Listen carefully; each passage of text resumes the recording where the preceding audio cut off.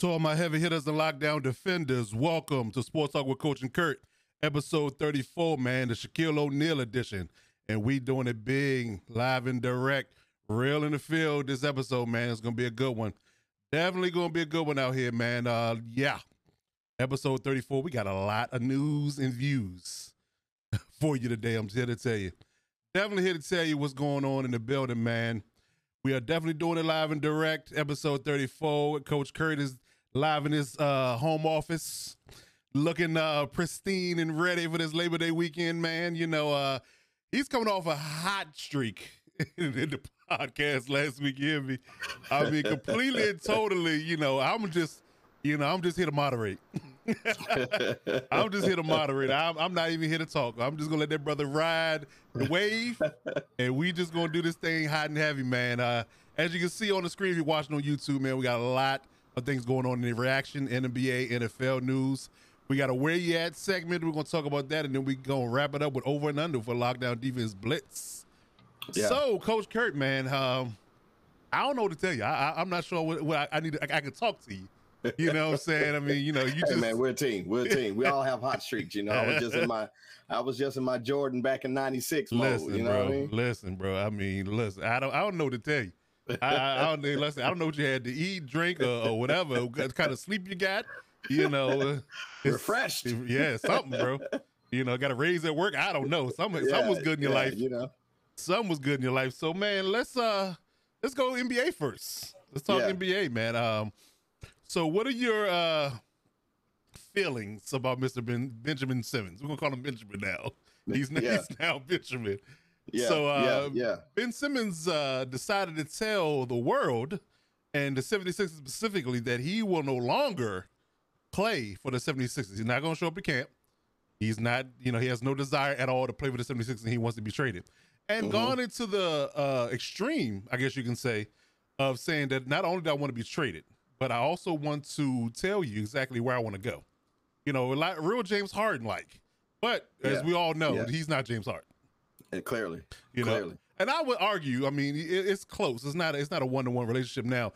Him defensively and Harden offensively, like those are elite skill sets. They both have elite skill sets. So I mean, you can make that argument that they both are elite in that part of the basketball. Like defensively, the Ben is elite. Can't score over like, and James Harden don't play a lot of defense, but he can score the basketball and facilitate. Right. So what's your reaction and your take on Ben Simmons saying he wants out? So I'll say it like this. If you put James Harden, I'm going to follow what you said. If you put James Harden offense and Ben Simmons defense together, you'll have half somebody. You would have half of a player that I still wouldn't want to sign. Damn. He's starting off again. Here we go again. He's starting off again. God. Jesus. I'm just saying. Oh, he said, hey, still. You can say that again for the audience, please, because I wasn't ready. I was not. Said, I had that one locked and loaded. You did. I don't know when you prepped that one, but damn. Yeah, that was right off the press. Yeah, I said if you had James Harden offense and you have Ben Simmons defense and you put them both together, you will still have half of a player that I still wouldn't want to sign. It don't take the steam off of it. You said it twice. It actually makes it a little worse. I know. Right. It definitely does.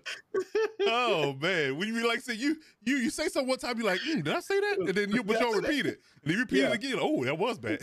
That was twice as bad as I thought it was. Right. I was hoping when I reset it wasn't that bad. But it was bad. Is. But that's a great analysis because I mean, attitude wise, and I guess I want to call it divaism. But I would say for sure that Ben Simmons' indifference and his lack of awareness of what his deficiencies are, and James Harden's inability to ever be anything, I guess you can say, quote unquote, relevant from a defense perspective, gives teams a lot of pause. Gives teams a lot of pause. Everybody's not going to jump the gun and be like, I need that player. Some will because they're desperate, but some people are just like, I'd rather not. Exactly.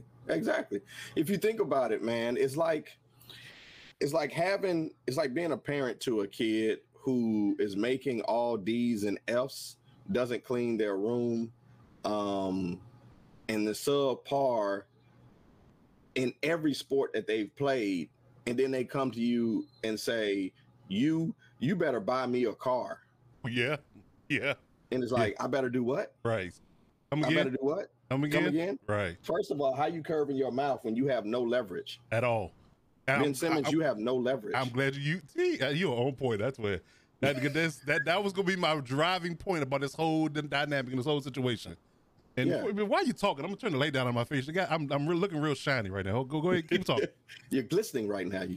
We're looking real rotisserie. No, you have no leverage. You know, and maybe that wasn't the best analogy about the kid, but what I'm saying is this: James Harden has some leverage because for what he lacks defensively, everyone right now is still saying he's probably the top 2 most deadliest scorers in the NBA. Yeah, he's going to dribble a lot. Yeah, he's going to do all that. But what can't be denied is he's an offensive juggernaut. Mm-hmm. You know, he's almost unguardable. So his talent makes up for his deficiencies, and you are serviceable and you are valuable as long as you have some value. Ben Simmons has no value right now because I'll say it like this, especially for any of our female listeners. It's like the dude in the club that you really struggling to find out what's handsome about him. Yeah. And then you finally say, well, you know what? He has a nice wallet. That's Ben Simmons. That's the best you can come up with? That's the best you can come up with. Wow. You know, it's like being in the club and being like, you know what? She has pretty elbows. That's it. You know. And for Amber God, you must be drunk. Like, for real.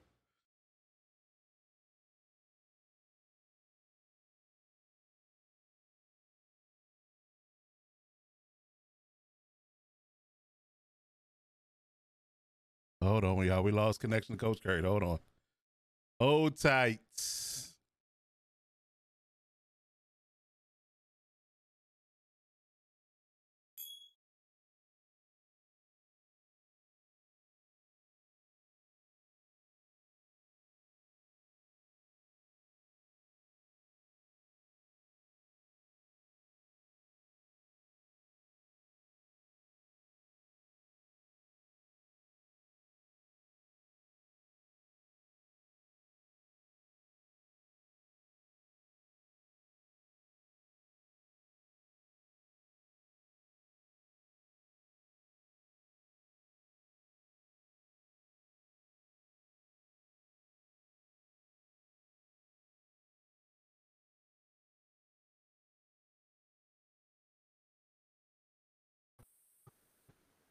Hello, we back? Yeah, we back. Okay. So yeah, hold on. My feelings about it, man, hold on. to wrap it up, to wrap it up quickly is to say this. You have some audacity. You have some audacity to come out and say, I'm not talking to you all. I'm blatantly going to ignore you all. I'm blatantly going to brush you off. And then after doing all this, I'm also going to give you demands. Yeah. You know, and that's what you're doing. Really? Really? That's what you're doing. I am not the GM. If I was the GM though, I would be laughing. But see, the GM is just as bad. Yeah. Because when we talked about offline, we talked about the trade proposal. I 100% understand why he got hung up on. And if people are not aware, you know, when we heard the rumblings about Golden State and Ben Simmons and trading Ben Simmons to Golden State, there was trade demands or there was a trade proposal by Philadelphia where they basically wanted your liver, your firstborn, your next 3 children, and the next 5 generations of your firstborn child from your next 5 generations for Ben Simmons. And they got hung up on by Golden State's general managers and ownership. Yeah. And I completely agree. Like completely agree. He lucky that they even he lucky he didn't go to his house. But like, look, Slim, if you ever call my house with that garbage again, with that garbage, listen, he lucky that they didn't get on a private jet. Yes. Show up in Philadelphia, walk in the office, take the phone out his hand, put it on the table, hit it with a hammer, and then leave. Oh, well, you got to slap him one good time. You can't travel from Golden State to Philly. That's a east coast to coast trip. You got to slap him at least once. Oh yeah, slapping gonna happen. Open hand, wet slap. Like that's the disrespectful one. Oh, better yet, take your glove off and smack him like you did on in the old days. Just smack him with the glove. 100%. That's what should have happened, man. So again, if people haven't heard, I would advise people to go do the research on the trade proposal that Philadelphia said to Golden State. You'll totally get where we're coming from of why we're saying that he should have been slapped and why he got hung up on. So that's my thoughts on it, man. It's crazy. It's wild. It's insane. Every other adjective, because again, you stop talking to your team, and again, your team, because you are under contract. Yep. You stop talking to your team. You go dark. You go off the grid. Then you show up on social media, gallivanting, as our parents and grandparents would say. You out here gallivanting, and then you have you curve your mouth to say, I am not showing back up at all, and I demand a trade, and here's the only team that you can trade me to. Yep. That's when laughter would start. But that's the thing. He said the GM's just as bad. Like, just just as bad. He just as bad. Yeah, so what? Two peas in a pod. They just as bad. But the problem is they want to be divorced from each other. But the problem is, Daryl Morey's holding pat because he wants his king ransom for a mediocre player. Mediocre. So. And again, this goes back to what comment we've been saying for months, that they held on to that stock way too long. Yeah, because at this point it's really, completely in the toilet. Like nobody wants to buy that AOL stock. Like they just don't want to do it. So he wants, 2 firsts, 3 firsts, some crazy like that, and 2 good players for one. Oh, he wanted 2 good players. He wanted 2 firsts. He wanted Wiseman, Wiggins, and the 2 draft picks they had. And some additional draft capital. I'm like, what? Yeah, the additional first for the next 2 years. Yeah, you're smoking all kinds of good kush. He is sniffing cocaine off the buttocks of a mediocre stripper. There you go. It really I had to clean that up because it was about to be worse. But what's your thoughts on it? I think they're really at a standstill, and it's going to get ugly. I really think that, because at this point, it was one thing when Morey was making calls and Ben wasn't saying anything. But the fact that he's flat out came out and told the media now, and I find this interesting too. There's a lot of this going on in lately here, that the agents and people in their camp, from the players' perspective, are leaking things and making it seem like, it's the team and it's the GMs and the ownership doing these things when it really isn't. They're just trying to spark up controversy. So I feel like with Ben saying he don't want to play there, which is going to force the GM's hand basically, and have to sell him for pennies on a dollar and send him where he wants to go. It's a tug of war type of thing. So he's leaking the fact that he don't want to come back. He don't want to show up to camp. Morey's asking for king's ransom, which he's not going to get.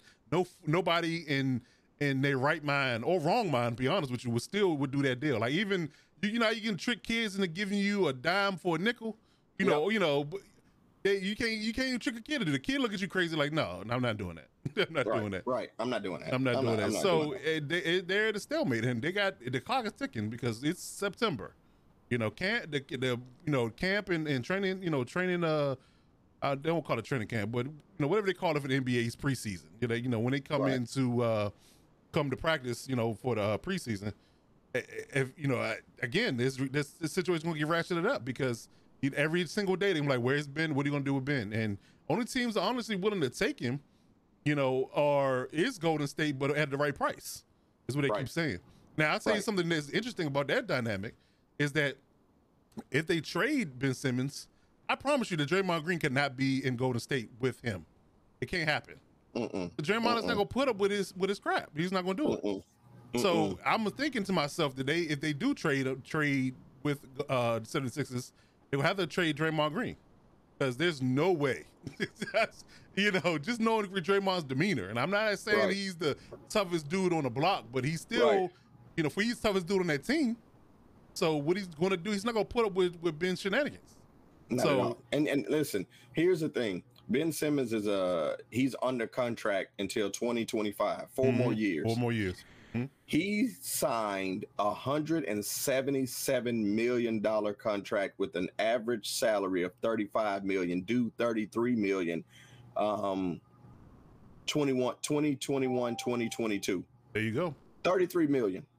First of all, not many teams at this juncture can afford that, without selling off a lot of big names. But, and again, you're selling them off a big name for a defensive stopper. Like, let's be real. Just like the NFL, the NBA is really offensive driven. They've made rules and they made things, how the game is being played and how they driving the game towards offense. So, a defensive stopper might have more value back in the 90s, early 2000s. Right. Here now, a guy that's just strictly a defensive presence and a dominant defensive player and can't really generate a whole lot of offense, it's not going to be a big market for you. It's just not. No. It's just not. So I'm just curious exactly what Daryl Morey's going willing to accept, because and it might get to the point where the owners start putting pressure on him to make a move because he's tired of the PR nonsense. That's probably when he'll actually have to do something. But right now he's standing pat like he want all this, these riches for Ben Simmons when he act like he's Kawhi Leonard or Steph Curry. Listen, man. Listen, I'm flabbergasted because that's walking into your place of employment right now, going up to the COO and the CEO's office and standing right up on their desk and whipping it out and peeing right in their cup of coffee. Ooh.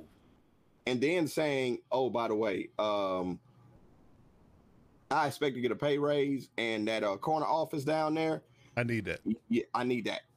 Yeah. So can you have somebody pick up the boxes in my other office and bring them up here and make it snappy. And then here's the worst part: the muffin that you're getting ready to eat, I pick up the muffin and start eating it and walk out. Yeah. And then look over my shoulder and say, "Did you hear me?" Right. That's as I walk out. The utter disrespect. That's what you drive. The other disrespect. I eat your muffin, and then look back and say, "Did you hear me?" Right. And then walk back in and touch his titties. We messed up at. When he touched my titties. I touched my titties. Yeah, man, it's crazy. This is. Yeah, it's not going to end well. Overplaying your hand. It is. I think we both agree that it's not going to end well. Not in Philadelphia, because here's the thing. Yeah, the GM may be crazy, but the Philadelphia fans, he can and will get slapped out in public. Listen, did you see that news report of them videotaping the trash can floating down the river? And they said Ben Simmons was leaving Philly. Yeah, so foul. Yeah, it's so foul. Internet is undefeated. It really is. It really is. But then it wasn't even the internet. It was a newscast. Right. A newscaster did that. Like it wasn't just the internet showing it. The newscaster said it, and that's showing you how ruthless Philly is. Like you got the news reporters. A pompous player. No, that's not the city. No. Yeah, man. So yeah. That's the craziness in Philadelphia, and I'm interested because it's going to make for good talking points. But man, I just want to see how they play this out and where they go forward with it. Because like you said, I don't see any teams accepting him. I know they say he's a defensive wizard, but he's not that great of a playmaker. You're already making 33 and about to make 37 next year. Yeah. You still got 140 sitting on the books. Come on, dude. I'm just saying. Come on, man. Come on. Stay out of people DMs, Slim. Right. Stay out of people DMs. Yeah. So yeah, man. With that, what about this? Part of the NBA and everybody's seeing what's going on in the sports world. What's your thoughts on the vaccinated, unvaccinated protocols, specifically focused in the NBA? Enough is enough. That's basically what the NFL and the NBA both are saying together. Enough is enough. Adam Silver said, "Well, your major mistake is when you try to touch my titties." Right, basically. So that's enough. That's enough. Yeah. So they're just enough is enough, and they're really gonna make it much like the NFL is doing, make it very uncomfortable and very problematic for people that aren't vaccinated. Oh, they are. Yeah. Oh, they are. Because and honest and truly, it's one of those things where we're tired of you being selfish. That's basically what it boils down to. Tired of you being selfish. Because what you're doing is you're not on our dollar.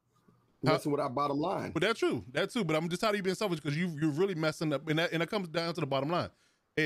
You're being selfish, and you're not only affecting your own situation in your own home situation, you're affecting the locker room, the team, the organization as a whole. Because when they have a scare, like prime example, I was watching Hard Knocks, the last episode of Hard Knocks, and they were like they had just a scare. Like Dan Quinn came down with it, and they cleared the building. Yeah. How can you get things done when the building is cleared every day? Like if you got people unvaccinated and walking around close quarter contact or coming down with it, you got to clear the building for a day. You lose time. And then especially in the NFL, you don't have time to waste week to week. You're trying to prep for a game. It's one thing to miss a day during preseason and didn't hurt that much. Yep. But if you're in season, and that's like sit here and act like it can't happen in season, because it will. Somebody will close quarter contact or come down with it, especially when it gets towards the cold season. And the NBA is played predominantly in the winter months. So you're going to have a situation where people are going to come down with it, and you got to clear the building and miss time. Games can't be played. People are disinterested in the regular season because you got 8-9 players on COVID restriction, and guess what? You can't play that game. So they want a clean and cut season is what they want. They want to start fresh, start back over with the regular schedule, get back to having fans in the building and things of that nature, generating that revenue again. And with people not being vaccinated, just on the simple fact that I just don't want to, that's the bare bones of the whole situation. Right. I just don't want to. So, it's not about health science or anything like that. You have no legit reason why you don't get it. I just don't want to be told what to do. Right. So you're looking at it like, well, if you don't, I can't make you, but I'm gonna make it real difficult for you not to have it. While it's one of those things where you kind of divide the house. If you got 4 kids, right? Right. 2 kids act good, act like accordingly, right? And 2 kids are unruly.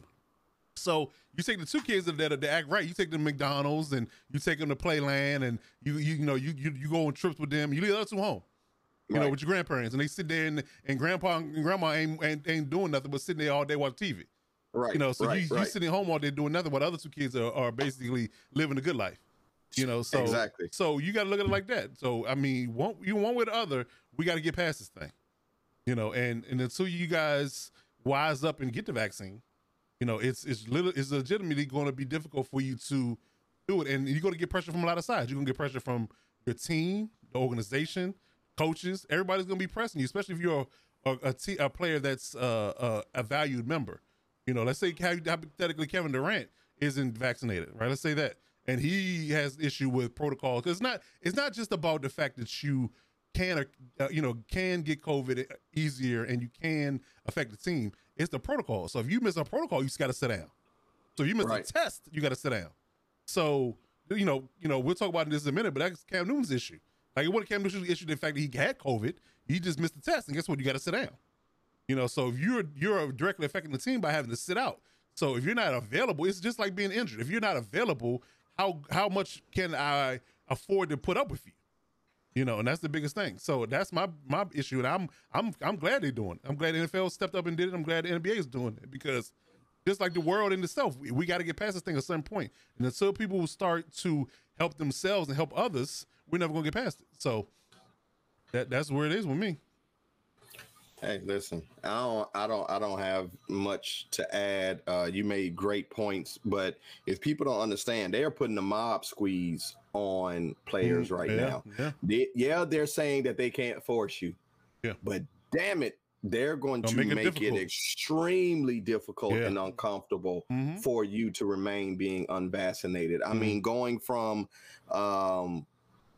as a player, you're going to be limited to only practice your hotel room and getting food. And getting food doesn't mean going out with the team. It means having food brought to you, or getting food if you're at home, from your training facility.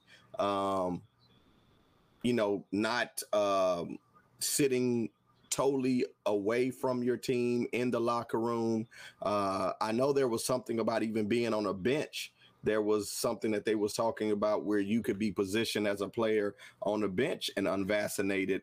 And, we're going to get into it at the NFL, but even testing is going to be more strenuous as an vaccinated player. Yep. And it just gets to the point where it's just going to be like, hey, we can't tell you, but we can make it very inconvenient. Yeah, that's what it boils down to. And how long are you going to hold out and get sick and tired of having to be subjected to this thing, or these protocols? In reality, you could really make your life and everybody else's life easier by just getting the vaccination. 100%. Yeah, 100%. So it's just, at this point, it's getting to a point where you really got to consider it. You're putting yourself in a position, and you're putting others. And again, you even have people that are vaccinated, coming down with it, coming down with getting COVID again, and they're struggling a little bit, so, right. Hey man, at this point, again, can't tell you what to do, but at some point you might want to seriously consider your decision on how much is making a stand really mean to you. Right. Because playing NBA, playing NFL, playing Major League Baseball, the big three, it's not a right, it's a privilege. It is.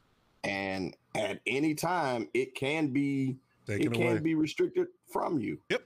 So, that's just my thoughts on it. So, we're gonna see what's to come. But like you said, they're making it extremely restrictive and extremely uncomfortable and difficult to continue being unvaccinated. Again, they're not saying that they're making you, right? But that's why I call it the mob squeeze. Yeah. They're just going to buy up the block. Now who you going to sell to? There you go. That's a damn good analogy. Boy, I swear. That's a damn good analogy. Now who you going to buy to? Right. You still own. Right. But you just ain't going to buy to nobody. Right. Exactly. So your business going to suffer. Yeah. How long you going to be able to hold out? Exactly. And anybody looking to come by with you, we're going to take them out. There it is.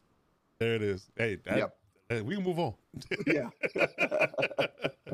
So as we move on into the NFL, it's similar fashion, and I found this interesting about the world in general. Like, I'm gonna use a Jay-Z analogy. He said in the song, some years ago, he said, a lot of y'all, respect the people that got shot. I respect the shooter.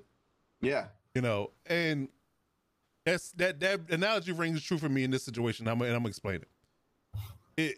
They're really, really demonizing people that tell the truth these days. Like it's getting to the point where, and it's even to a legal ramification. Like, somebody comes up and hits you, assaults you, right? And you get the better of them, and then you end up, getting the upper hand and end up ending it, because you're a better fighter. Let's just put it that way. Yeah. Just to keep it clean.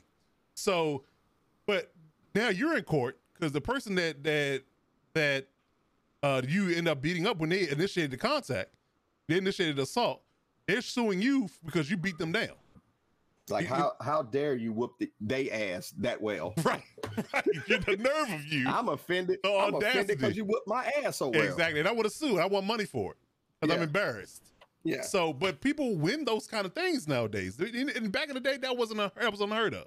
But in the era of because if you got your ass whooped, you just walked away. You didn't want anybody to know about it. Exactly. You just went into the corner and you're like, all right, I'll just wait till y'all forget about it. I'll come back when y'all forget. Yeah. So, and I use that to bring it back full circle about Urban Meyer and COVID protocols, right? Mm-hmm. So Urban got in trouble yet again this week. That's, and just add that to the list. And I kind of chuckled to myself is when Urban and Mike McCarthy had a little exchange at the end of the Dallas Jaguars preseason game. And Mike McCarthy asked him how was it going, and he was like, well, it's definitely different. you know, coaching the NFL than it is in you know, coaching the college, because, you know, you got to know recruiting and all this other stuff. But he also said that, you know, there's different things with the media as well that's different. So he's gotten himself in trouble several times. But this particular situation, I don't have an issue with, but people did, because he basically came out and said that they considered COVID a vaccination status as a determining factor whether or not they will keep a player on their roster or not. Now, it's one of those things where, yes, all these coaches would do it. I promise you, everybody in the world in the NFL were doing this. Like, if you were on the cusp, or you on the fence about making the team or not, like you really was a fringe player, like you was on a bubble, and you were unvaccinated, that would be an easy decision for them. Yeah, you know, because I was going to take, if it's me and you, we fly over the same position. You're vaccinated, I'm not. They're going to cut me and keep you. Yeah, you know, but they just didn't say it. Urban flat out came out and said it, and he's like, well, you know, everybody did it, but I was just the one that said it. Now I'm in trouble. So again, that goes back to people who saying you can't tell the truth, you can't do the right thing and not get in trouble these days, which I find remarkably crazy to me in this day and age. But again, Urban got in trouble for that, and to bring that and bring I guess you can say, tie in the Cam Newton situation into this whole debacle. You know, I promise you, and I think I alluded to this last week, I promise you that his issue with COVID twice now, it weighed heavily in him being released. So what do you feel about Urban's situation, COVID unvaccinated people being on or off the roster, and how Cam Newton got treated? So with the Urban Meyer thing, it's, you know, it's the, hey, we know everybody does it.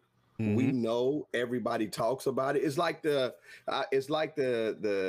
show many years ago that they had ended, where it was talking about the dirty side of the NFL. You know, players getting shot up with needles and taking the opioids and taking the painkillers, and, you know, all the dirty things that people knew, but nobody really brought to light. You know, it's like, oh, we know about it, but we just don't talk about it. We're just gonna turn our heads. Urban said what Urban didn't have he hadn't been coached right. Yeah, he hadn't been NFL media coach yet. Like he's learning coach right. You know what I'm saying? He's learning by trial and error. Why? You shouldn't say trial by fire. You know, a number of coaches, as soon as they heard him, like, gosh, damn it, Urban. Damn it. Somebody get Urban on the line. Please. You know, who's his media team? Right. You know, because what he said was true, but a lot of coaches worded it in a way that even though we knew it, they didn't say it. Right. You know, you can't tell me that there weren't decisions being made based off this player's unvaccinated. How good is he? Right. Can we get somebody else? And that's the question they ask. It's like, okay, like I said, if you're on a bubble kind of guy, like you have some potential, but we're not sure. You know, do we keep you on the roster? You know, it's one of those things, you take it or leave it, and you got a guy that has a similar skill set. Like, he might not be as fast as you, but he has a similar skill set, and he's vaccinated and you're not. Oh, like I said, that was easy. And again, you can sweep that under the rug, under the cusp that we just had to cut down to 53. It wasn't, we didn't have to explain, you know, that it was his vaccination status was a factor, but I damn sure know that was the reason. I mean, let's be honest. Let's talk about Cam Newton. Cam Newton got released based upon his vaccination status. I don't care what nobody says. Like, because there's no reason why. Now, you can say he's polarizing and he's breathing down Mac Jones' neck, and you want to have a clean slate, you know, when it comes down to, you know, having Mac Jones be the guy and him be the leader, him being the undisputed starter. But you don't let even if Cam loses the job, you will have a quality backup and keeping him on the roster, and you don't have to take a cap, because he did have a small smidgen of guaranteed money in that deal. In that 1 year deal. So you literally were okay with the $2 or so million that you had to pay him anyway by cutting him. You could have just kept him on the roster, wasn't hurting nobody. You could have had a quality backup. So if Mac Jones struggles or gets hurt, Cam can come right in. He knows the offense. You ain't got to deal with Brian Hurry or Jared Stidham, who you don't want to deal with in the first place. But by cutting him, that tells me clean and flat out that this is the second time that you've either had COVID or had a protocol issue And Bill's a no nonsense guy. Let's be honest. And you know what? I will, and this is the difference that we see between Urban and Bill. Bill at least publicly made it appear that, hey, listen, this is what I'm going to tell you. He stuck to the script. Oh yeah, he did. I mean, hey, come on. Bill's the master at this point. Bill is the master of manipulation when it comes to media. He's a master of manipulation. He said, of course, there was an decision made because of COVID. This had nothing to do with his medical status. Now I went back and forth with this. I was, when you asked me about it at first, I was very upset at it. I was, I felt there was some wrongdoing that was going on with Cam. I felt that there was some, and I had mentioned this, that I at first respected the fact that the Patriots, Bill, is not a team that folds under pressure from the media. Like they make their own decisions. So, of course, when I saw it, I was like, they folded. But then I really took a step back. And I call this the Reggie Bush syndrome. Follow me where I'm going with this. Explain that one. I want to hear this. Yeah. When I say it, I think you're going to get it. Okay. Remember Reggie Bush used to date Kim Kardashian, right? I do. Right. When he broke up with her, the Kardashian curse is what they called it. The Kardashian curse. Yeah. When he broke up with her and got with his new, now I believe, wife, who looked just like her. But go ahead though. Say it again. She looked just like her. Okay, now follow me with this, right? Okay. Similar bodies. Yep. Similar look, style. Yep. Hair and everything. I looked at it and said, I get it. This is the Reggie Bush curse. Not the Reggie Bush curse. This is the Reggie Bush syndrome, meaning I don't have Kim Kardashian anymore. Kim Kardashian is Tom Brady in this situation. I don't have him anymore. But I do know that I like the way he looked.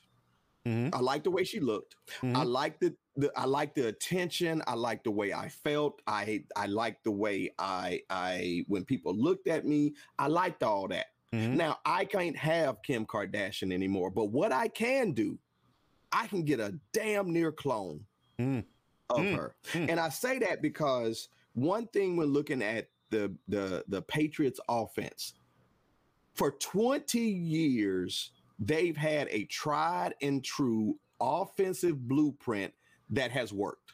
Yep. It has worked. And when you've done something for 20 years, coach, it's kind of hard to turn it around. Kind of hard to change. Old dog doesn't really want to learn a new trick. That's true. Cam Newton was a new dog with a new trick. They had to change the offense. They did. They had to adjust the offense. They had to do some things differently that they didn't want to do. All of a sudden, here comes the Kim Kardashian clone. Yeah, they can run the offense that they're used to running. They can call up the plays that they're used to calling. He hits.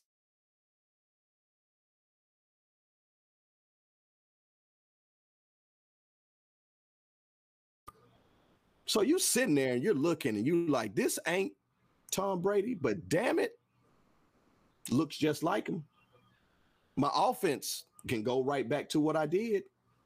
He's hitting the intermediate route. We have the players that we've been successful with. We have the tight end. We have the receivers, and he's making all the throws that our former is made. And he went to the Super Bowl. Right. So you also dealing with that. And so when I looked at it, I said, I get it now. They want maybe not Tom Brady, but they want Tom Brady-ish. Because for 20 years, they know the blueprint. You know, it's funny that you say that, because I think I said this on Sports Talk. If I didn't, I damn sure said it on my podcast. I said that the reason why he drafted Mac Jones in the first place, and the reason why Mac Jones is even a contender for the starting job, is all about Tom Brady. This is all about a divorce. It's all about a divorce. And I said that Bill wants to prove that his new girlfriend is better than his old girlfriend. Reggie Bush. Yep. And that's exactly what this is all about. Because it's not only the fact that, again, he had to settle for Cam Newton because there were no other options. out there that Yep. were going to help him, you know, because he knows no matter what, if Cam is, you know, has bad mechanics, what people want to give him a label as, or have, you know, he's not really accurate with the football like you need him to be, but he's a playmaker. Yep. So you Yep. settle for the playmaker to get you by, and so you can find that new girlfriend. And he's like, Cam Newton was a rebound girl. You know how you break up with a long-term girlfriend, and then you got to hit that rebound girl before you get to the next one? Hey, listen, Cam you're was not good for forever, but you're good for tonight. Exactly. So Cam was a rebound girl. Yep. So now Mac Jones is the new girlfriend, and I'm gonna bring Mac Jones to the prom, you know, with the same prom Tom Brady's gonna be in with his, you know, with his new girlfriend. So Yep. I'm gonna show up and I'm gonna like, hey, meet Mac Jones. This is my new boo. And guess what everybody gonna say? Let's keep it in a melanated family. I see you. Okay.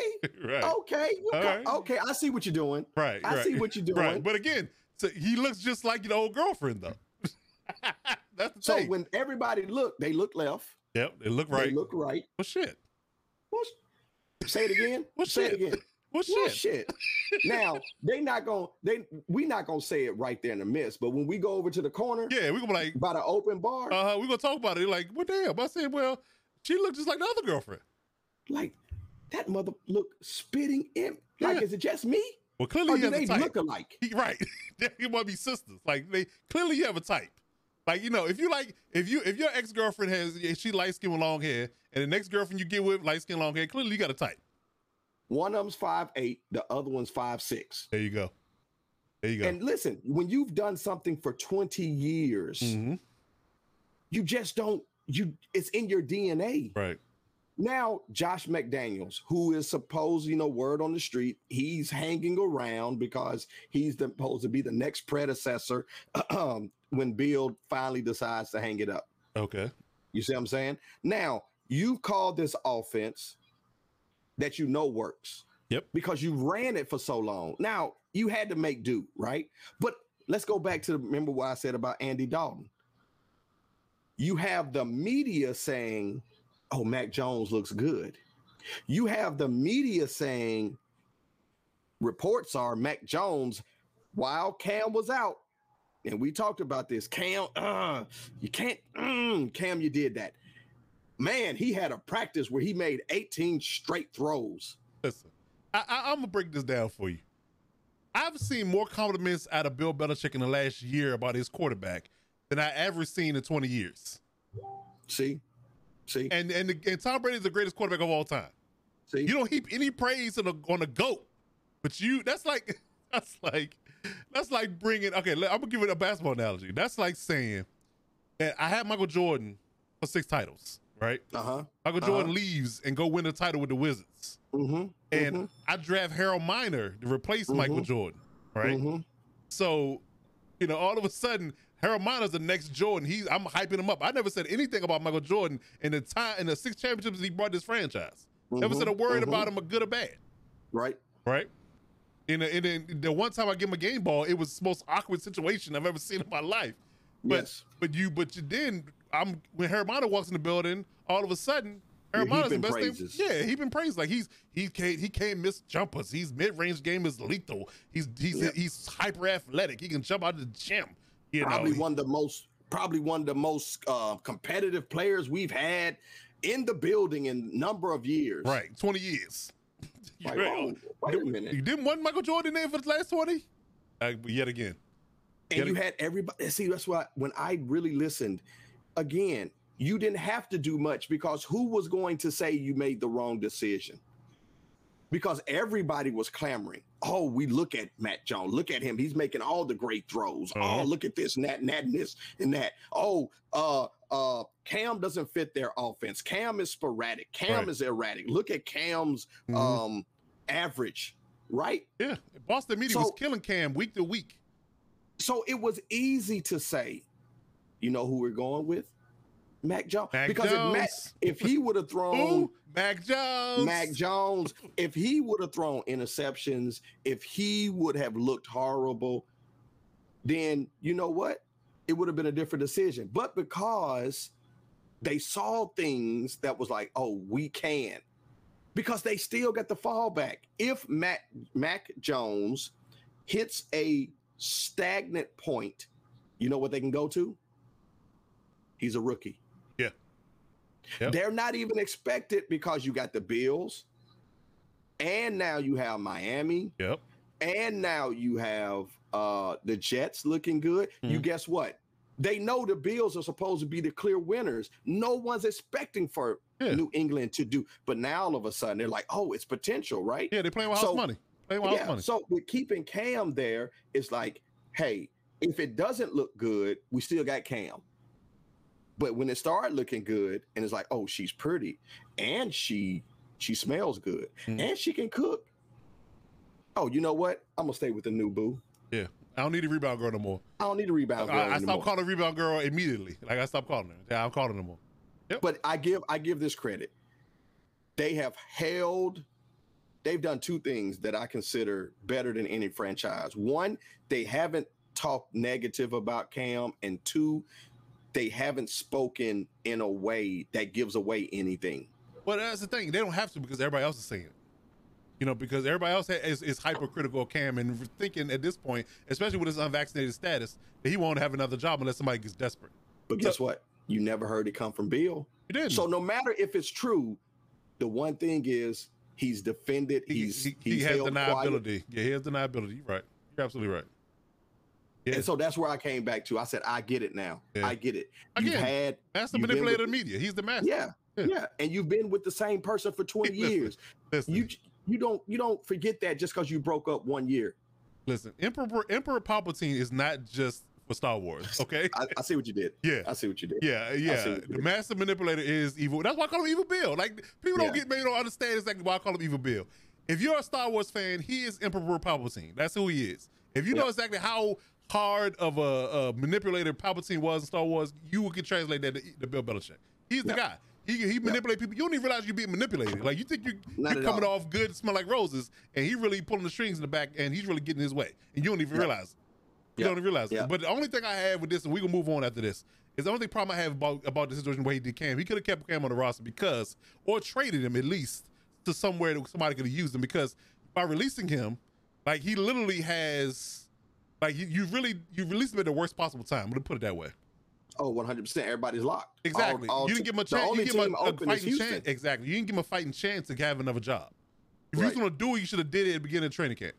You know what I'm saying? Once you realize that Mac Jones going to be your guy from OTAs and how he looked, you know, in that particular environment, if you was going to do it then. That way he could have maybe possibly got on with another team. But at this point, again, unless somebody gets injured or gets desperate for a good, decent backup, because their backup is shaky, or they have COVID issues, which he could have too, who knows, because he's unvaccinated.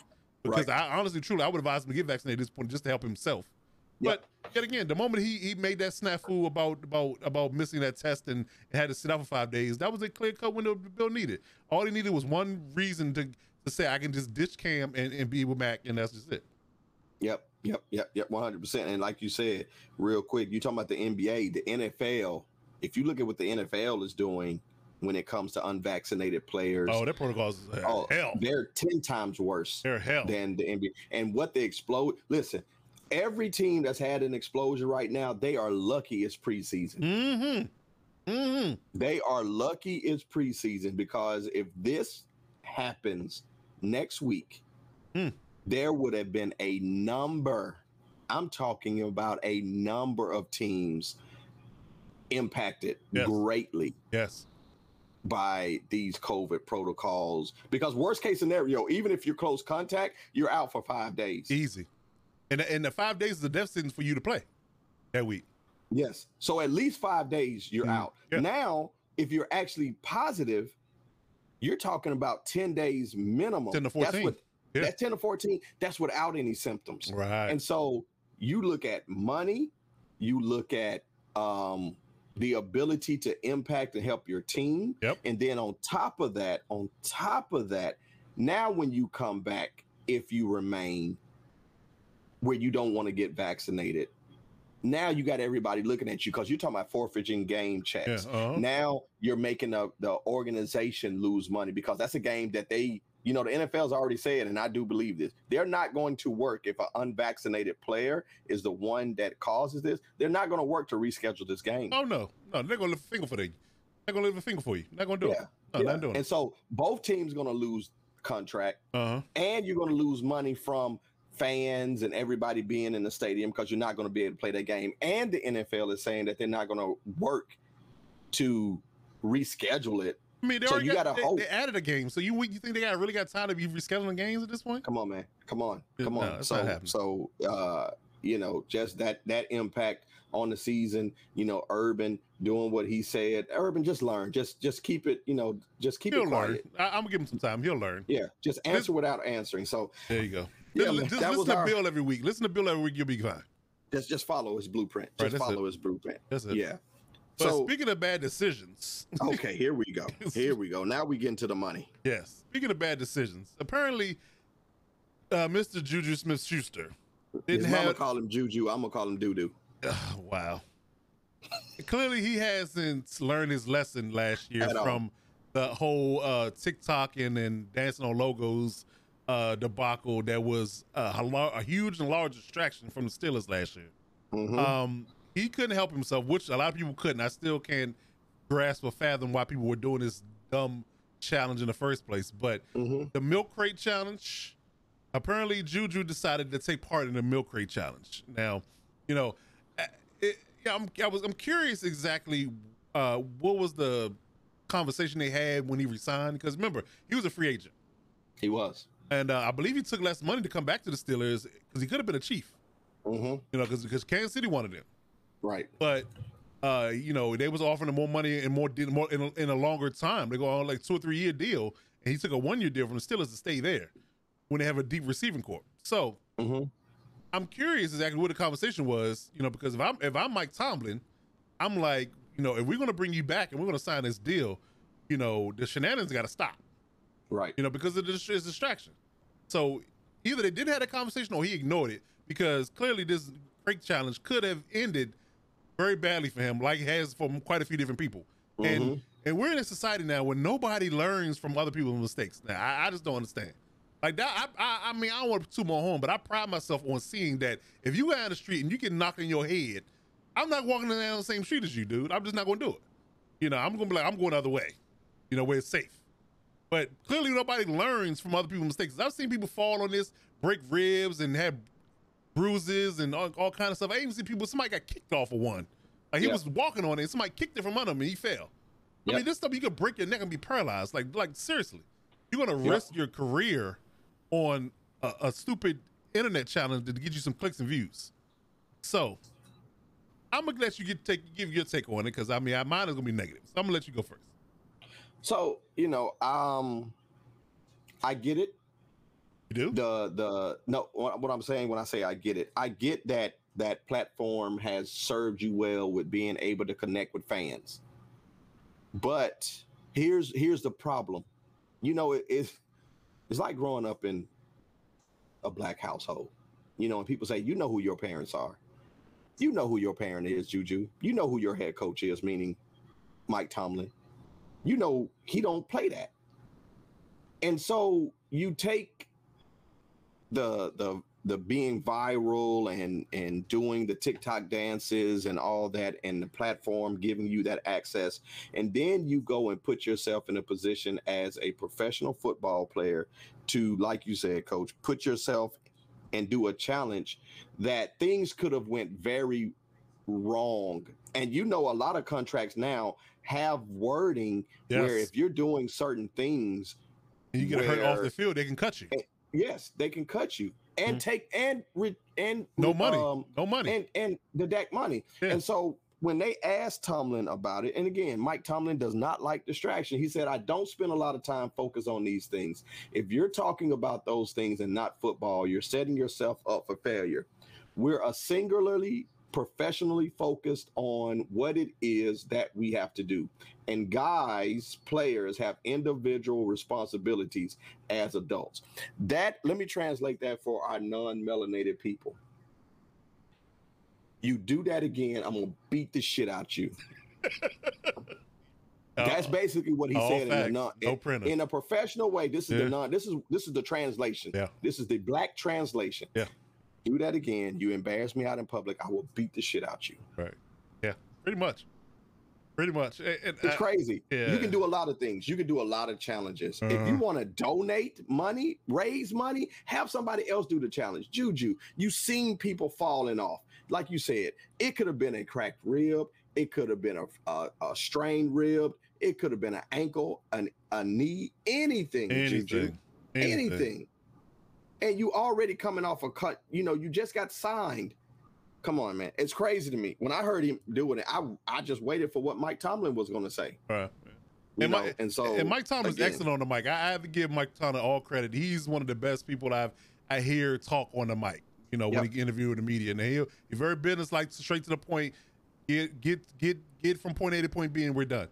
But this is my problem with Juju, and I hate to be the bearer of bad news, but you're going down the same road as Antonio Brown. And you're not as talented as Antonio Brown was when he was still not as talented. Because quite frankly, when you were a teammate with Antonio Brown, you had your best season because you were drawing second hand targets because he was being the focal point, and you hadn't had a good season since then. Yep, that's problem number one. Problem two is that understand this, that the Steelers are very understanding. They're a very understanding organization, and I think that's really what Mike Tomlin is at, because he understands the organization as always understanding. So he don't want noise. So he just want to address it. Oh, good point. Good point there. Yeah. I like the way you say that. He don't like the noise. He don't want the noise because again, the noise equals distraction. When you say the word noise means distraction from the team. We're not focused on the task at hand. So he just want to address it, get it out the way, move on from it, and let's go back and talk about football. Yep. But yet again, at this point, much like Antonio Brown, they like to go back into the whole Facebook Live thing in the locker room after they win that playoff game. When you become more of a distraction than we can deal with, and you become more noisy to us than we can prepare to deal with, you got to go. You got to go. And I'm sorry to tell you this, but you're on a one-year deal. So guess what? If you are a distraction this year, and to a large degree, that contract's not getting renewed, buddy boy. And hey, buddy boy, I'm just so I would err on the side of caution, because I'm sorry, to tell you this again, but the air quote stars that have left Steelers haven't been the same. Antonio Brown hasn't been the same. Le'Veon Bell has not been the same. And quite frankly, Le'Veon Bell is sitting on the sideline waiting for a job right now. Antonio Brown is the 4th or 5th receiver on the depth chart in Tampa right now. Right. He's a towel waver. If you were on an NBA team and you're 4th and 5th on the depth chart and on the NBA team, you wave towels all day. You don't get to play a lot. Right. So right. Yet again, especially you being the youngest you are, you got a lot of football ahead of you. But do not do yourself a disservice and shoot yourself in the foot because you want clicks and views. Don't let clicks and views be more important to you, unless that's going to generate enough money for you. That's going to combat what's going to make up for the money that you're losing being a football player. So, got to pick and choose your battles, son. That's all I'm going to say. Hey, you got to pick and choose your battles and make sure that you're not battling someone like a Mike Tomlin, Because you're going to lose. You're going to lose each and every time. You're going to lose. So definitely, man, that's what we can say about that, Juju. Hey, look, man, stop doing what you do. Focus on playing football. Focus on getting better at your craft. I mean, you should be looked at as the number one receiver on the team, and you're not. Hello, somebody. Hello, somebody. So, real quick, this past Tuesday, teams had to get down to the 53-man roster. So there, of course, was some major cuts already. We talked about the Cam Newton release that, I text Coach and talked about. I was just like, at some point, it just became overkill. It was the breaking news story for almost 48 hours. It was. And it was just like, oh, how much more do we have to talk about this? It was a shock because people they were expecting him to possibly lose the job based upon the COVID thing, but they weren't expecting him to get cut. I think that the releasing of him was the shocker. This is why people were such enamored by it, and it was a talking point for 2 days. Right. And everybody was working to fit, because of course it came out the blue, and everybody's like, oh wow, what just happened? And that came a deep dive. So that was a major cut, but there was a number of players, and of course there was going to be some known players that had to be released to get down to 53. And so I just wanted to highlight just a couple of names I think people know that were also notable NFL cuts. Of course, Cam Newton probably being the biggest known star that was released. But some of the other people, Desmond Trufant from the Bears. Now, his was, to me, a very unfortunate story because he had lost a family member only to come out the next day and then be released. And, you know, that's heartbreaking to get two whammies back to back like that. I'm curious about that situation because I'm like, it's not the fact that he had off the field issues. Like, you know, I get that, and I don't have any issue with that at all. Take care of your family. But my thing is that from the Bears' perspective, they didn't have corners to spare. They already let Kyle Fuller go. Yep. You know, so he was your filler or your replacement for Kyle Fuller. Now what you gonna do? Exactly. So, you know, that was, you know, looking at those two scenarios and with a thin secondary, that was shocking. Clinton Dix, released from the 49ers, Brashad Perryman, which is shocking looking at the Lions. You know, this was a player who a couple of years ago had a great season with Tampa Bay. And some players that they just say, for some reason they seem talented, you know, but they just something, they must rub coaches the wrong way. I don't know what they do in camp, but these guys just can't seem to stick. Like, I just don't understand it. Like, they come out of college, they have either have a good rookie season, great college career, or good rookie season, something, you know, gives you that, he's going to be good type of vibe. And, you know, then, you know, one injury happens typically, you know, in Brashad Perriman's case, he got injured and he came back. And then ever since then, he's tried out for multiple teams and he can't seem to stick. I don't understand it. Exactly. Two running backs and one running back that we're happy for displaced this running back. But first, you know, they lost Devontae Freeman. The Saints released Devontae Freeman, keeping Latavius Murray and, of course, Alvin Kamara. And then Peyton Barber was released from the Washington football team in lieu of, we'll talk about this great running back that made it as an undrafted free agent, you know, in lieu of Jaret Patterson making the roster. They released Peyton Barber. But Corey Clement, you know, that was shocking to me because, you know, Saquon coming back, and Corey Clement has showed very well during the season or the preseason. He showed very well at running back. But then also with the Bears, they lost Calvin Ridley's brother, Riley Ridley, and Daz Newsome in a very thin receiving core. And then lastly, another big name, Prince Kamara. Prince Mukamara. I can't pronounce that damn boy's name. Princess Mukamara. It sounds like a fairy tale character on Disney. I know. But he was released as well. And so those were some of the top well-known players that ended up getting released, you know, and to cut downs. And then Jalen Samuel, who was a hybrid running back, tight end player that the Steelers released. Well, that's the Najee Harris effect because they kept McFarland, of course. They kept Bussy, and they kept what's the other kid's name? Trey, was it? Benny Snells. Was it Snell? Yeah. Yeah. So it was. So it was. Yeah. So he kept that. That was the Najee Harris effect. I'm gonna blame Najee for that one because, like I said, if Najee hadn't been there, they'd have kept him. But I think that was the reason why they got rid of him. But I'll tell you this: you talking about Saquon being coming back? I would say that Benny Snell. Actually, Bussy's actually on IR. Damn, I didn't realize he got hurt. But kept Caden Ballage as well. They kept Caden Ballage and cut. So got Jalen Samuel. So they got Ballage, Snell, and Najee, and McFarland's on the IR. So okay, I would. And he's talking about the Giants thing. I'm surprised they let Wayne Gallman go because Wayne Gallman was good for them. And he got cut twice. He got cut from the Giants. Then he was on in the AFC team and he cut him. I think he got picked up by an NFC team.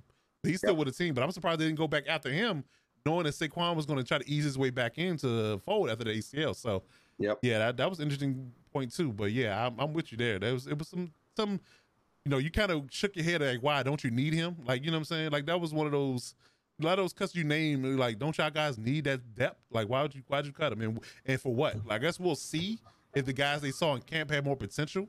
But again, that could come back. Honestly, truly, they're not saying it again. That could come back to the vaccination thing. Like these guys that you mentioned, they could have been unvaccinated. And they just like, you know what? You're not vaccinated, and we're kind of on the fence with you. So guess what? You got to go.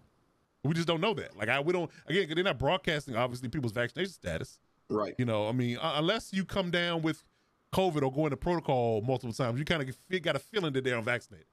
You know what I mean? So unless you involved in that, because I know Carson Wentz was vaccinated because he didn't mess around, got himself thrown in protocol, just got out. So, so I think that, unless you figure it out from that, just by a normal process of elimination, they're not telling you who is and who not. But I think those guys you named will probably due to the fact they weren't vaccinated. That's probably why.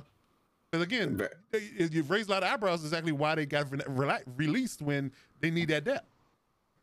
Yeah, so very much so, very much so. So those are some of the bigger name cuts that we wanted to, and I wanted to highlight just for people just to be aware. Kind of, there were some notable players that had to get released, and that happens every year. To get down to 53, there's going to be players that are going to be unfortunately. Roster cuts, and especially for new blood, because it's a little cheaper to get young people to get people on rookie contracts. And so if you're towards the end of the year, if you're at that 10-year mark, it's a lot cheaper to now re-up with fresh blood with a rookie or a first-year player. The contract is lower. So so that's what the big cuts were. Now, Coach, over to you for the biggest headlines in the NFC. Yes, indeedy. Feed the needy. So yes, indeedy. So we did biggest headlines of AFC last week, and that was a nice segment. I must say, I mean, that was just added to the fuel to your fire last week. I just want to say it that way. So we want to share that same sentiment when it comes down to the NFC this year. So we're gonna go division by division. Okay. So I'm gonna give you the honors. I'm going first. So what is your biggest headline, or biggest takeaway from NFC East? NFC East, my biggest, well, you know what? Let's take it positive. My biggest takeaway from the NFC East is, oh man, the biggest takeaway. You know what? Yes, I'm jumping early on the segment, but Washington making the smart decision and the most right decision by adding Jaret Patterson to the 53-man roster and looking like he's going to be in that number 2 running back behind Gibson being played. I mean, as the number 2 running back. He was a talk of the town from a preseason perspective. Like I knew he made the team. I'll tell you like this. I knew he made the team when he didn't play the last preseason game. But they treat him like a veteran. They treat him like a starter. You get shut out from Barry Sanders. There you go. Just like Maurice Jones-Drew and Barry Sanders are on the bandwagon early, much like we are, knowing that this kid's gonna be great. I had a fantasy draft earlier today, and one of my guys they were Redskins fans. And of course, we were going back and forth because the Redskins and Chargers played first week. I say Redskins. Watch the football team. Would y'all get a damn name so I can stop calling you the football team? It's throwing me off. But regardless of that, the Washington football team, they're Washington football team fans. And I was like, listen.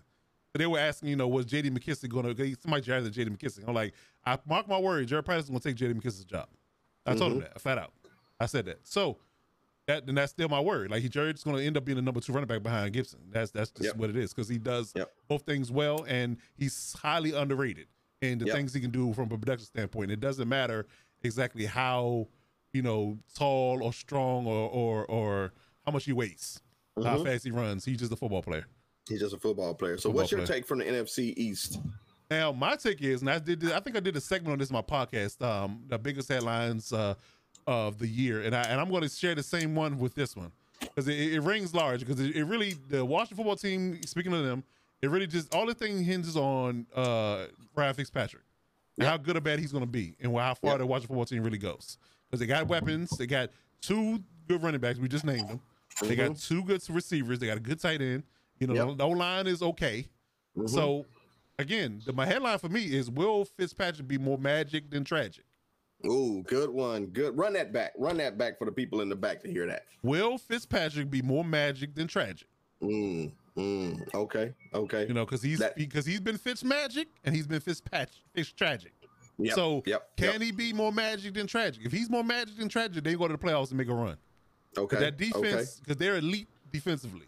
Right. And much like the Ravens of old, you know, the Seattle Seahawks of the 2010s, you know, having such a dominant defense and an overpowering defense, you just have to be good. You don't have to be great. Right. So if he can be more magic than tragic, they win the division and make the playoffs easy. Love it. Love it. Love it. Good take. Good take. More magic than tragic. Love it. Love it.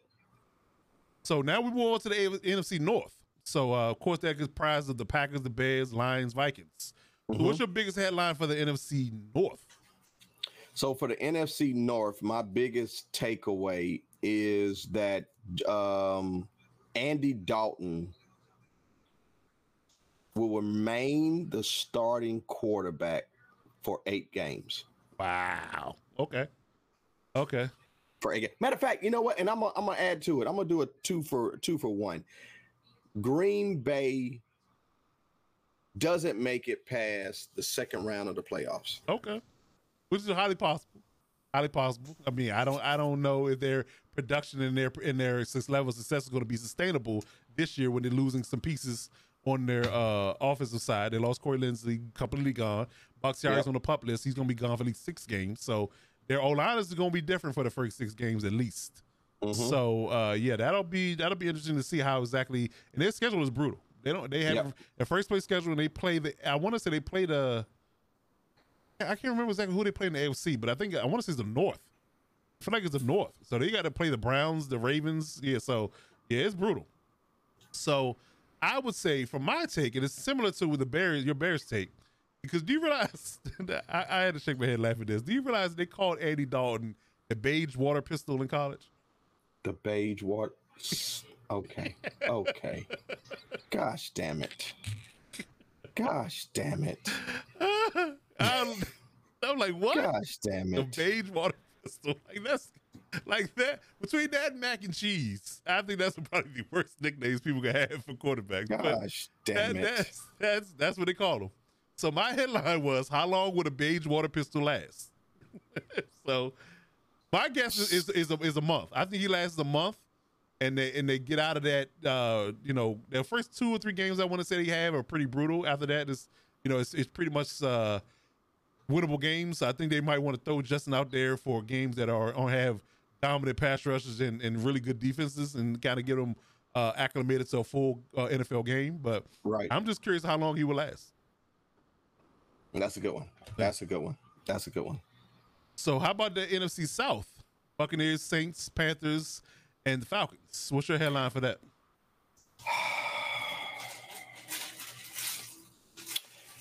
The big takeaway that I'm going to say is that Sam Darnold resurrects his career in Carolina, and they finish number 2 in the division. Wow. You know, I love this because we don't share our headlines prior to this. Like, it literally is a secret from each other, which we don't do often. We pretty much share everything when it comes to the podcast, but we didn't share these particular headlines. Now, my headline was, who will come in second? And you just said who's coming in second. So that's exactly boom. That's exactly what it is. I mean, that's it. So who will come in second? And you saying the Panthers. Now I don't disagree. I think the Saints are rebuilding, and I think Jameis will have success, but I think the Panthers are built more so to win games, assuming Sam Darnold can deliver. So I'm with you right there. I'm right with you on that. So yeah. So let's move on to the NFC West. Okay. So out of the 49ers, the Seahawks, the Rams, and the Cardinals, what's your headline in that division? So my headline in that division is I would say something about the Rams, but that's not to be honest. I will say that by week 4, Trey Lance will be the starting quarterback for the 49ers. Okay. Now mine is more global. Because I've been referencing this for the last few weeks about us talking about this division. So my headline is, who will win the prison fight? Got you. Who wins the prison fight? Because I'm not sure. Like, you know, I got a lot of questions about the Cardinals that started at the quote unquote bottom. Who do you think they might finish fourth? Like, you know, Kyler Murray, you know, and Kingsbury need to figure it out now, or somebody got to go. You know, but and they got all the talent in the world. Defensively, they stepped up in their front seven. They've improved the O line. They got hella receivers. The only question I really have is their running game, because I don't know why they thought that Chase Edmonds was going to be the number one running back in this particular situation. They got James Conner as a backup. Exactly. I don't know why they thought that was going to be it. He's a good complementary back. You know, but that goes back to what I yelled about the Chargers doing a couple of years ago. They decided to not pay Melvin Gordon, and they gave Austin Eckler the money. Austin Eckler is a good complementary running back, but he's not the starter. He's not the bell cow. So yet again, so I don't know what you're doing in that regard, but from a passing perspective, Kyler Murray has put up a shutter for him. So what do they do from that perspective? Will the 49ers not be riddled with injury this year? You know, does your take weigh into it because if Trey Lance starts, do they continue to win games? Are they as dominant defensively? You know, and then you got the two front runners to me, the Seahawks and the Rams. I really feel like it might come down to who wins those two games head to head. Like, you know, and again, it really just depends. I would say because Matthew Stafford's the wild card. We don't know exactly if he's going to be good or bad. You know, if he's the talented quarterback everybody says he is, this offense is going to look great, amazing. Yeah. So there's a lot of questions. Yep. And that's why I made that because of everything that you said. I think that they are going to make that change, partly because of the 49ers defense not being as dominant. And I think that they're going to get into a panic mode, thinking that they have to outscore people. And Trey Lance will give them their best option at that because of his athletic ability and ability to get outside the pocket and use his feet to create plays. Right. On top of the fact that Garoppolo has to stay healthy. If he doesn't stay healthy, then it's a wash anyway. And that's the other part about why he'll probably start by week 4. Okay. And there it is. So there's your headlines for the NFC this year. We talked about it's magic or tragic. We talked about the Beige Water Pistol. We talking about who's coming in second. Sam Darnold, the Panthers, and Water Pistol. That and Trey Lance and the 49ers on top of who wins the prison fight. Because like you said a couple weeks ago, no matter who wins the prison fight, they still got to see Nasty Nate. No bad Jungle of Love. They got to go see Nasty Nate. Nate. And he won his fruit cup. Yes.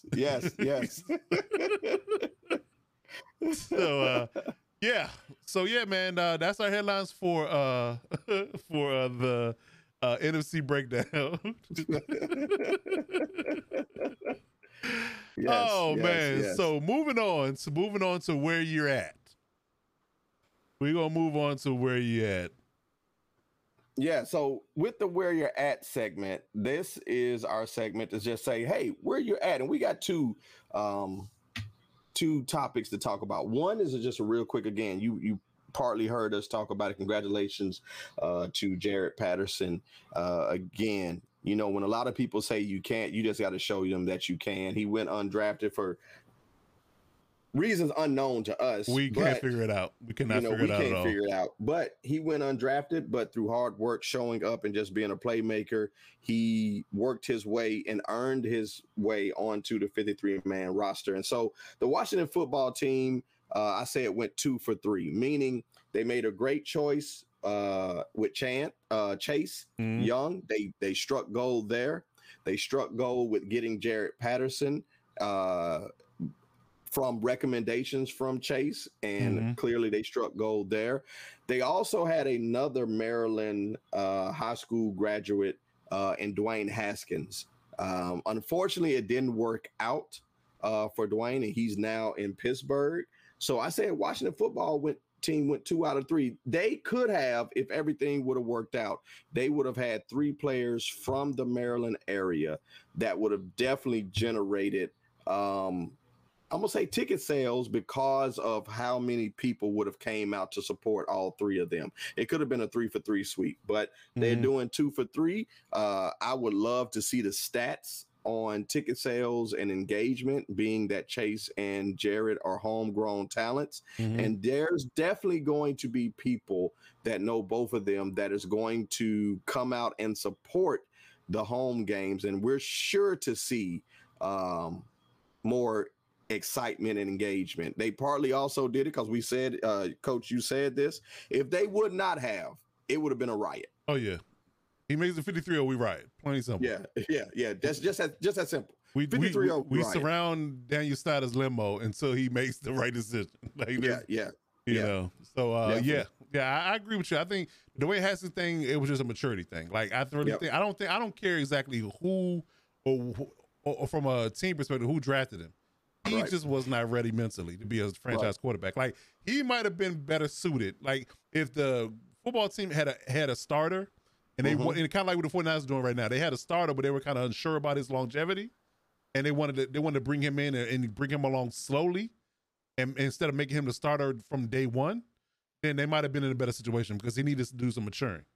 You know, so I think that, you know, around the 24, 25 year mark for him would have been the time where he can play and be a starting franchise quarterback. But at the time he got drafted, he wasn't ready. Mentally, he was not ready for that pressure. And it showed in his lack of production and his antics when it got down to his last year or so with him being with the football team. So I think that, like I said, no matter who drafted him, unless people want to use the R word, the football team, if they had say if they had a starter, even if they had Fitzpatrick now, like if he got drafted behind Fitzpatrick, let Fitzpatrick be there for a year or so or two and let him matriculate and understand what it means to be a franchise quarterback, he might have been better off. But again, that was just a situation where he just wasn't ready. And it's not, you're not sure if you can really tell that until you get him in the building, you know. And at that point, it's too late. You got him on the contract, so you gotta figure it out. So I mean, I think that was the only reason they missed there, because he's talented. He's a talented quarterback. Talented quarterback. So. He just mentally wasn't ready to be a franchise quarterback. Yeah, and so second with that, we are coming up to the season. We got college football going on left and right tonight. College football season has started, and then next week, you know, NFL is hot and heavy, coming in locked and loaded. So Thursday night's opener, we will have the Tampa Bay Super Bowl champion Tampa Bay Buccaneers coming out against the Dallas random fan Cowboys on Thursday night. And this is going to be the coach's pick. I don't think, I'm going to go out on a limb, I don't think you will see opposing choice selections on this. No, I don't think it's going to be a hot take. This is going to be easy. No, it's going to be very easy. Easy. So, Coach, you want to go first? You want me to go first? Well, I'll just say this. I think that Ezekiel Elliott have an opportunity to be eating glizzies by the third quarter because the game is going to be over. Okay. Clearly, he's a glizzy monster. If you haven't noticed, if you haven't watched Hard Knocks, he runs to the locker room when he doesn't have to play to get hot dogs. He loves the glizzies a little too much for my comfort. He really does. I'm just like, nobody has a problem with this but me. I'm uncomfortable listening to it and watching it. Yeah, but I had to put it on mute a couple times. I'm like, if he say glizzy one more time, right? Yeah, I was a little disturbed. I'm glad I wasn't just me. And I felt uncomfortable bringing it up to you. Like, I didn't even want to get your affirmation that you were uncomfortable like me. I just didn't want to hear you say it. Like, I couldn't bring myself to say, Coach. Like, I got a problem. I got a problem. You know. So I think it's very, very easy. You know that a call for us, and I'm excited because I'm glad the season started because we get to do weekly picks next week. That's gonna be fun. So look out for that next week. So we'll start doing weekly picks bi-weekly. Well, not by. Every week we'll do weekly picks in lieu of the games on Sunday and Monday. So so that's gonna be fun.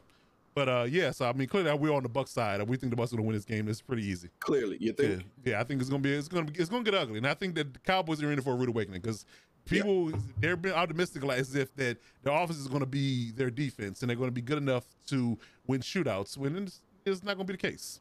And then you had one of the Dallas Cowboy players that want to talk to the GOAT, who is petty. Trust me, he is one player that does hear when people say something, and he will go after you and embarrass you. He's that type of dude. Okay. And so one player came out and said he's a rookie too. Like, I don't know why he did that. Yeah, I don't know why. He's gonna go at you. So if you happen to hear this podcast and it gets to you before Thursday, apologize. Go see an old priest and a young priest. Right. Okay. Yeah. And ask for forgiveness before the game. If not, we will be talking about how he picked you apart. It might hang 50 on you, dude. Yeah. He might just do it. He might just do it. So yeah. So yep, there you go. That was the Where You At segment. We talked about Washington football team making 2 out of 3 good choices, or working out 2 out of 3 ways for Washington football team, and then also our picks for the Thursday night opener with Tampa Bay and Cowboys, and both of us went with the favorite, Tampa Bay. Not close. Check, please. Not close. There it is. Check, close. please. Yes, indeed. So as we wrap up, let's do our segment for over under. We've been doing our segments here last week. We did Smash or Trash. We did Facts or Cap. We did Hit or Miss. Now it's doing over and under. So we got a six pack of questions here, and we're going to choose the over or the under, or based upon the question. Okay. So the first question is: will the Beige Water Pistol, aka Andy Dalton, start more than 6 games? Well, I said it earlier. I took it back. I'm saying over. I'm saying that he's going to start 8 games. Okay, so you're taking the over. Yeah. Okay, I'm taking the under. I say a month. I'm taking 4 games. 4 games. I have 4 games if that. 4 games if that. If they go 0-2, 0-3, it'll be less than that. Okay, I can see it. Okay. I can see it. Okay. All right. So question number 2 is: will the Bucks win 15 games? I'm taking the under. I think the Bucks will win 13. I'm gonna go 12. I take the under as well. I think 12. 12. Because at that point, I mean, 12 is going to be enough to win a division by landslide and likely have home field advantage anyway. So they're going to be in cruise control, in my opinion. So, all right. So question number 3 is: speaking of Dallas, but will Dallas have a top 15 defense, over or under? I'm going to do a push. I'm going to say yes, they will have a top 15 defense. Okay. I'm going to say under. I'm thinking they'll have over top. I think they're going to be 16 or 32. I mean, somewhere in between there. I'm going to go on. I think they're going to have a bad defense this year. I don't know. I like the linebacker core. I don't like the secondary. Definitely don't like their front 4. So I really think that the linebackers will struggle. We know this from being coaches. The linebackers will struggle no matter how good they are if you don't have a good front 4. Right. So I think that's going to be a problem. So you're going to be able to marginalize that one good unit that you have by getting to them with 300-pound linemen. So I think that's going to be a problem. So I think they're going to be a bad defense this year. And I would take them in fantasy if you're a fantasy owner. So number 4 is the Browns. Will the Browns? Let me see here. Will the Browns win? Damn it, I lost the page. 12 games. 12 games. Will the Browns win 12 games? I'm taking the over. I'm going to say the Browns will go 13-4. Wow. Okay. 13-4. Okay, that's a good one. That is a good one. Okay. I'm gonna take the under. I think I'm gonna take a push, but I think they win exactly 12 games. Okay. I think they win exactly 12. Yeah, I like 12. I think they finished 1 game behind the Ravens in the division. Okay. But I think they edged them out slightly. But I think that they will be the second seed in the division, and they will make the playoffs in the wild card. Okay. All right, number 5, Trevor Lawrence. Will he throw more touchdowns than interceptions this year? Yes, I'll take the over. You're taking the over. He's going to throw more interceptions than in picks. Excuse me. What is it? The under? So he throws more touchdowns than interceptions. So if you take the over, I mean, he's going to throw more interceptions. Take the under. Okay, I'll take the under. He'll throw more touchdowns than interceptions. Okay, yeah, I take the under as well. I think he will throw more touchdowns than interceptions. Yeah. Yep. Okay. All right, so number 6 is: will Mac Jones throw for 3,000 or more yards? Yes, I think Matt Jones would throw for 3,300 to 3,500. So what is that? The under? That's the over. The over. I'll say over. Yeah, I'll take over as well. I think he will, though. He will throw, it won't be 4,000, 4,500, but it'll be three. I mean, you got to take into account that he has his best receivers are tight ends. You got to take that into account. And they're going to be really run centric. So I was kind of on the fence about it, but I think with 17 games, I think he'll get to 3,000 or more. I think so. Yeah. Okay. Cool. All right, man. So we are definitely 1 week away, less than 1 week. We're doing college football this week. It's been some really good games on the tube this weekend. And starting Thursday, man, NFL season is here, man. We're finally here. Much talk and discussion has been going on, from the end of last season to the draft of free agency, the saga between Aaron and the Green Bay Packers, Deshaun Watson and his craziness. So football's finally here. We finally get live games, and the show is going to be great because we're going to have a lot to talk about football-wise until the NBA gets here in mid-October. So yeah, we like I said, we'll do weekly picks and reactions, and what our takeaway is gonna be from Thursday night's game, and we're gonna do our picks for Sunday and Monday and opening week. So in the meantime, in between time, next week we'll be right back down here. Follow us on all our social medias. Twitter is Lockdown Defense. Twitch and Instagram is Lockdown Divas Sports, and of course YouTube is Lockdown Divas Podcast. In the meantime, between time, catch us the replay on Monday mornings at 11 a.m. on all platforms. So the podcast will be live back again this week with episode 54 on Tuesday mornings at 10 o'clock, all platforms. So, meantime, between time, I'm Coach Defense. That's Coach Kurt.